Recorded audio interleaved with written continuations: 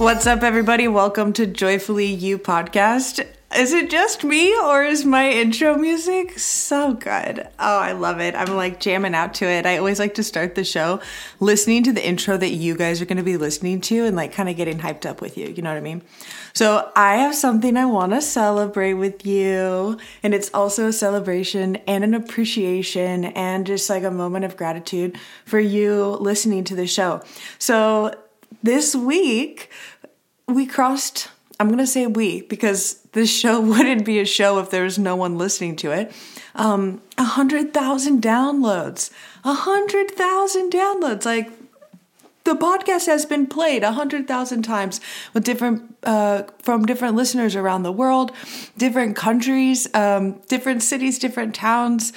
So many different types of people have listened, and I'm just like in awe to realize that is true. You know what I mean? It's just kind of this surreal moment of like, wow, I started this podcast to empower and inspire, especially other women that struggle with people pleasing and that manifested into unhealthy relationships. And how do we create a healthy relationship with ourselves, thus a healthy relationship with the world around us, with our own dreams, with future relationships of people.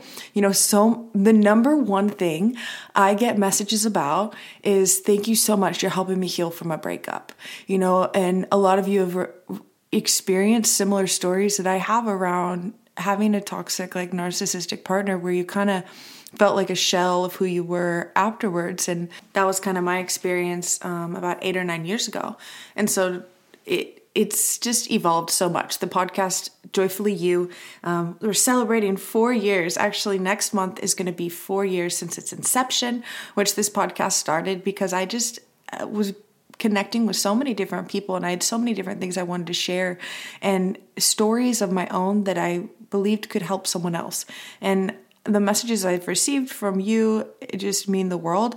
And I'm just so grateful that it is supporting you in loving yourself and also recalibrating to being your own person again after relationships.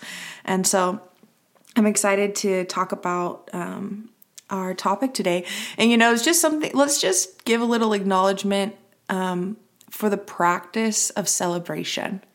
Like, you guys, if you guys follow me on Instagram, you're going to see what I'm going to do tomorrow is I'm going to get dressed up. I'm going to buy myself a cake and it's going to say 100K on it. And I'm going to do this thing that I saw someone on TikTok do where they took a big old wine glass and they just put it right on top of the cake to pull it out and to eat it.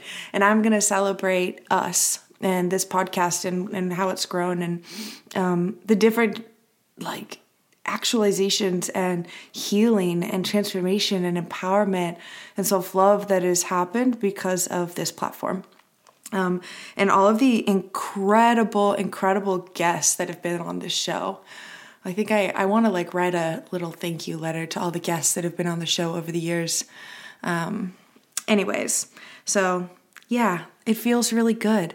Like, how often do we let ourselves really feel good and celebrate our acknowledgements until moving on to the next thing or looking at what's in the gap of what you still haven't done instead of allowing yourself to fully feel what you have, you know? So this episode, I'm going to be kind of sharing behind the scenes of some of the evolutions of things that have been happening in my life and how I've been navigating my own self-love journey. I think every single one of us are on a self-love journey, whether we proclaim it or not, but we're always going to have different situations where we either open our heart or we close.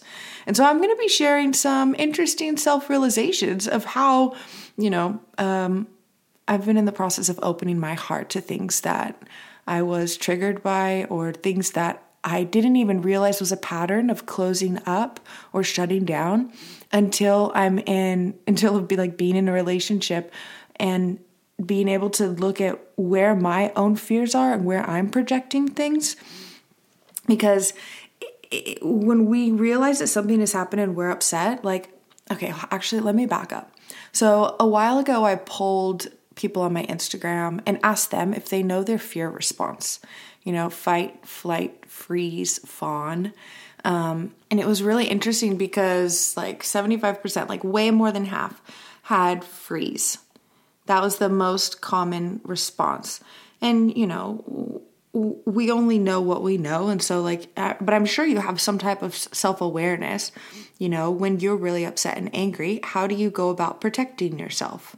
Do you freeze and shut down and feel like you can't talk? Or do you open up and there's just like a flood of anger that flows out and it's like having to backpedal or apologize, Or do you just straight run? And, I think flight and freeze, that was like a common one. A lot of people wrote flight and freeze because they very much are related, of being so flooded with emotions that there's a shutdown that happens. And it's one thing, and this is kind of like my own realizations of my own self-love journey. It's like when I was by myself, I was able to notice what the big emotion was that was coming up and process it, express it, whatever. But it was between me and me. There wasn't this other person that's this uncontrollable variable. And so I've been noticing how many times I've been in a fear response of freezing up and shutting down and not wanting to talk, when that's the exact thing that will create the ease and the opening. But I could sit here right now on the podcast and consciously know, yes, when I want to shut down, it's time to open up. But when I'm actually in the moment of it, there's a flood of emotions, a flood of anxiety, or there's a flood of, it's like either anxiety or either you're on the ceiling or you're on the floor. That's normally where it's like can't find that middle ground. And one of the most powerful things that I've been discovering is being able to verbally express out loud what it is that I'm feeling. And it's still a practice. I thought I was good at this until being in a deep, intimate, connected relationship where I am committed to having healthy communication. And a lot of the times, majority of the time, it's me who is struggling to communicate how I feel, because I'm flooded with the emotions of what it feels like in my body. And it's reminding me of something from the past that has nothing to do with my partner. It's my own inner work. But our partners can only know the things that we put words to. And so if you're someone that has that freeze response, it often links back to different moments in our life where maybe when we tried to speak up, it just caused more pain. Or someone bulldozed or domineered over you and it just made you feel worse. And so it's a coping mechanism. It's a learned behavior. It's learned when I'm afraid, the safest, best thing to do is to be quiet. And while that was true at some point in your life, it's not true anymore, because the people that love you want to know how you feel, even if it's upsetting or even if you're upset about something that they want to know what's going on. Everyone would rather know. Think about it like this. If someone was mad at you, wouldn't you rather know what was going on versus them just slowly pushing you away silently? It's so obvious when we reverse the roles. But oh my gosh, it's I've started to realize some of my own unhealthy traits that stem back to that past unhealthy relationship where when I brought things up, it was twisted, manipulated, thrown back in my face. I was gaslighted. And so there's still this lingering fear that might happen again. And this is where we identify what a trigger is and versus a heightened emotion. A heightened emotion is I know why I'm mad. A trigger is where your physical sensations transport you back into that fear of when the traumatic incident first happened. And so it's difficult at times to bring yourself back to what's actually true right now and what is the inflamed response that's happening that doesn't quite match up with how I'm feeling. For example, if you get really, really upset about something that wasn't really a big deal because it reminded you of a time you were hurt. It reminded you of the past. And this is where I'm still learning how to navigate this with myself is, how to internally process, because this is what my ego was saying. This is so sneaky. My ego has been telling me, and I only know it's my ego now because it's the protection. It's the protector that wants to keep me safe. It's been saying, don't say anything you'll regret.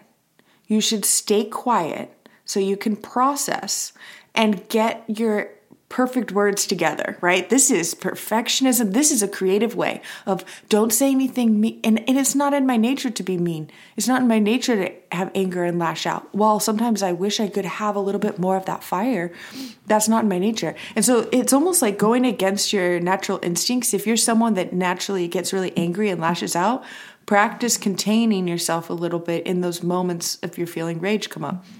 If you're someone that shuts down and can just completely disconnect and decide that the conversation isn't even worth having because of there's a flooding of emotion that's happening, then the counterintuitive thing is open up. At least verbalize and vocalize, I'm feeling this right now, right? And so I've really been doing this dance with my own inner critic, my own protection, defense system, which is the ego. And we all have different defense mechanisms. And, that's also to the fear responses, that comes up to protect us. But do we still need the same level of protection? Because the more that we put up guards to protect us, the less connected we feel to the people we're in relationship to. And so it's oh my gosh, when I think about it like that, I want to have a deep unity, a relationship that is fucking divine, right? I want it to be the most incredible, nourishing thing. But I have to also remember that I have slightly obsessive personality, and that gets to be a part of my life, but I can't make him all of my life.